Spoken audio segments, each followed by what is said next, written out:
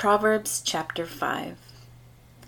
My son, be attentive to my wisdom. Incline your ear to my understanding, that you may keep discretion, and your lips may guard knowledge. For the lips of a forbidden woman drip honey, and her speech is smoother than oil. But in the end, she is bitter as wormwood, sharp as a two-edged sword. Her feet go down to death, her steps follow the path to Sheol. She does not ponder the path of life, her ways wander, and she does not know it. And now, O sons, listen to me, and do not depart from the words of my mouth.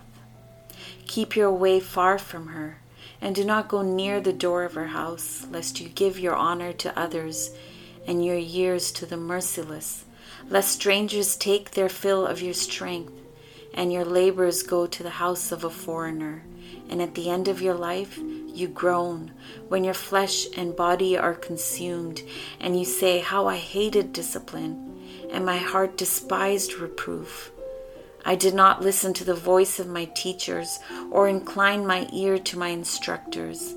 I am at the brink of utter ruin in the assembled congregation." Drink water from your own cistern, flowing water from your own well. Should your springs be scattered abroad, streams of water in the streets? Let them be for yourself alone, and not for strangers with you. Let your fountain be blessed, and rejoice in the wife of your youth. A lovely deer, a graceful doe, let her breast fill you at all times with delight. Be intoxicated always in her love. Why should you be intoxicated, my son, with the forbidden woman, and embrace the bosom of an adulteress? For a man's ways are before the eyes of the Lord, and he ponders all his paths. The iniquities of the wicked ensnare him, and he is held fast in the cords of his sin. He dies for lack of discipline, and because of his great folly, he is led astray. Let's pray. Father God, we thank you for your word. We thank you how it's a sword that pierces between bone and marrow.